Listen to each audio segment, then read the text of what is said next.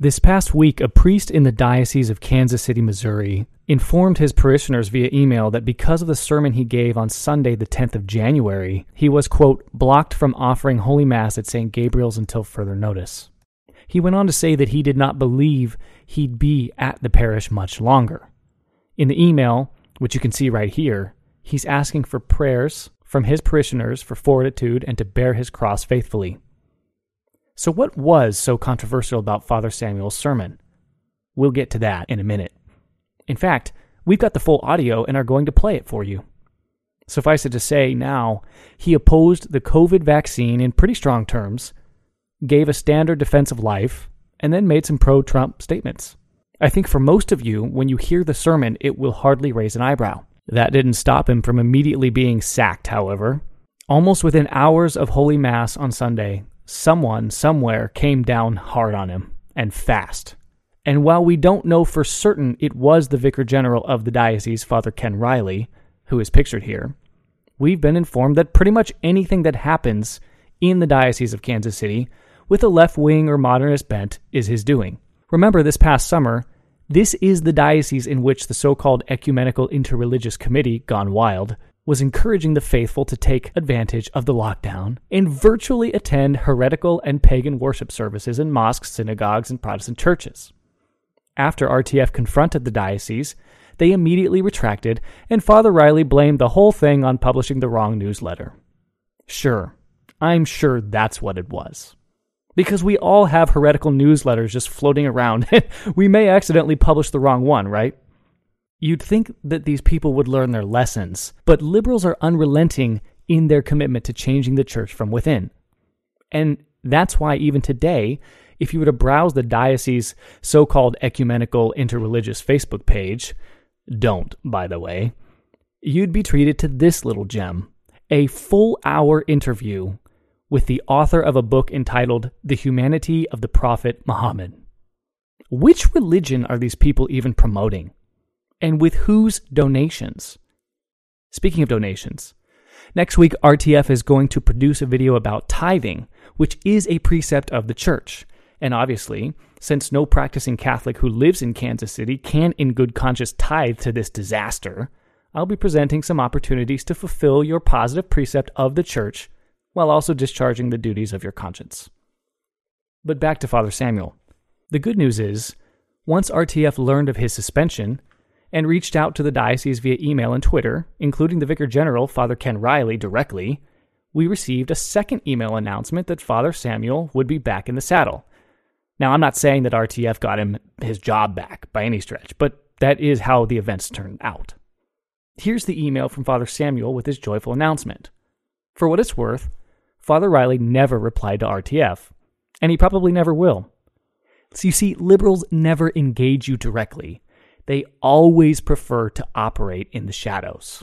We should note here that we believe that Bishop James V. Johnston of Kansas City to be a fairly orthodox priest, and not someone who is interested in driving a liberal agenda by any means. We even did a congratulatory video about His Excellency not long ago when the AP ran a hit piece on him for his pro-life stance. Bishop Johnston, to his credit, didn't buckle during this saga, and for that he has our continued admiration. It truly is a shame that this seemingly good bishop is surrounded by the very same alt-left crowd that engineered the takedown of his predecessor, Bishop Finn, who was known throughout the traditional and Orthodox landscape for being truly one of the good guys. But all right, enough with ecclesiastical politics. Let's get to the sermon that sacked a priest, at least for a few days. Here it is. In your charity, allow me to speak frankly and truthfully to you as one Catholic should speak to another. I have a few thoughts to share, and allow me to speak to you, my brothers and sisters. Our rights are guaranteed to us by the supreme law of the land, as well as by the divine law. Our Declaration of Independence and Constitution, upon which our nation was founded, calls these rights inalienable, meaning that they should never be taken away from us, because no government has the authority to take away your rights, because they are given to you by God and not by any men.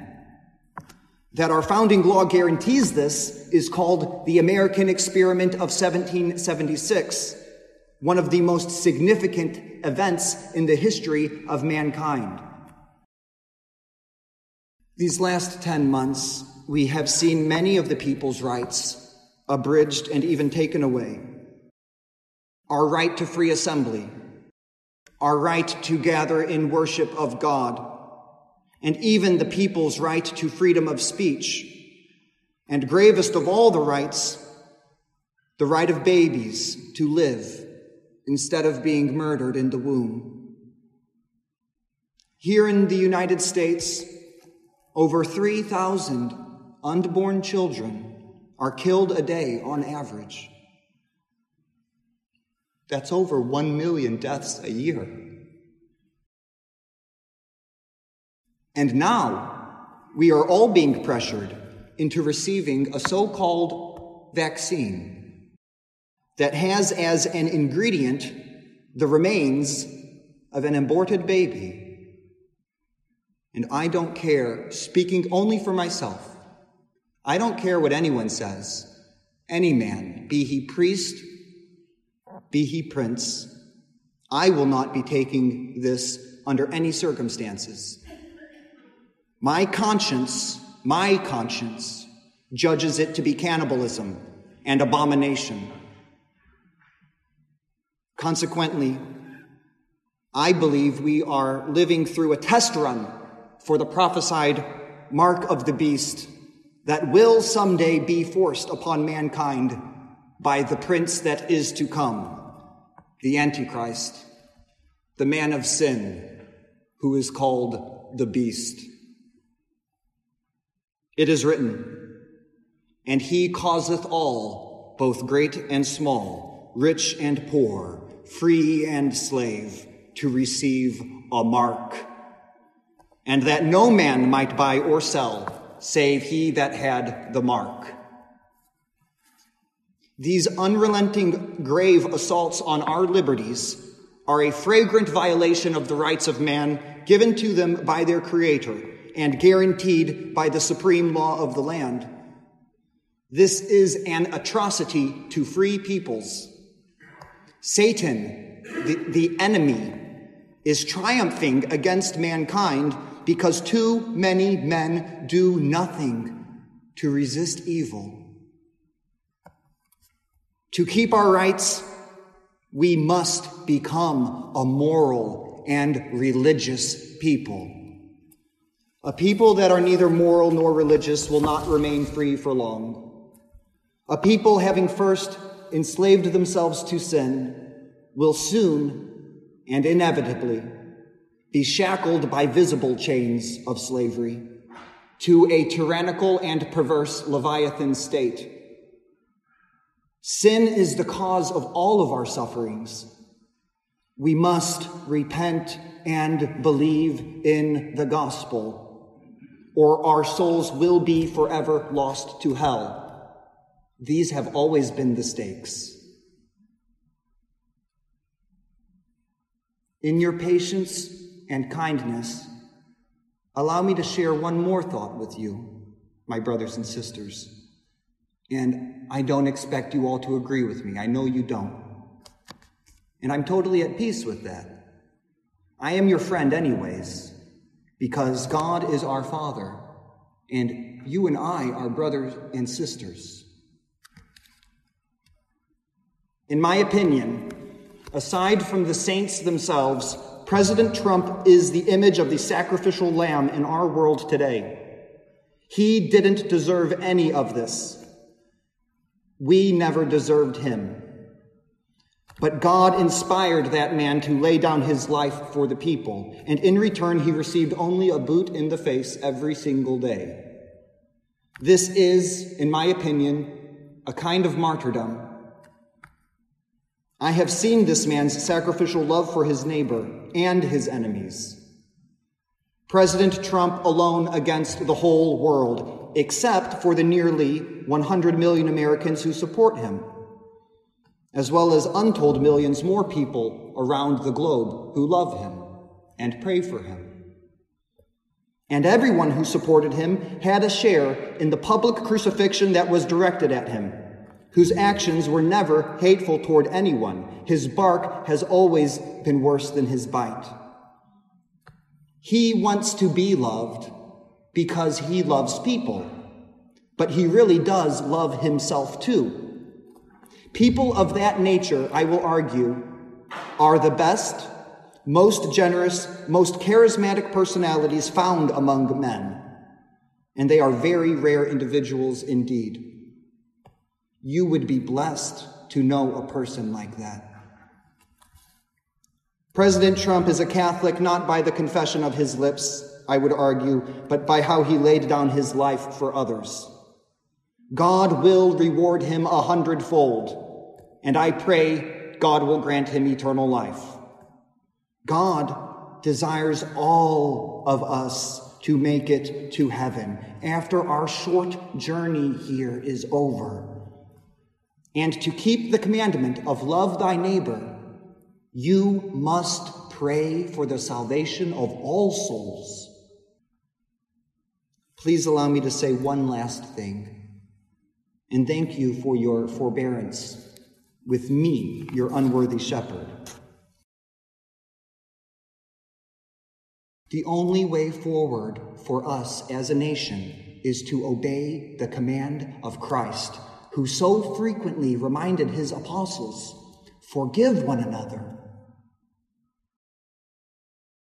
Maybe the apostles fought with one another a lot. Americans certainly do. Jesus also tells us, love one another. Mercy is one of the greatest, most powerful forms of love. By his own merciful love for us, Christ poured out his blood on the cross and so brought an end to Satan's stranglehold on mankind.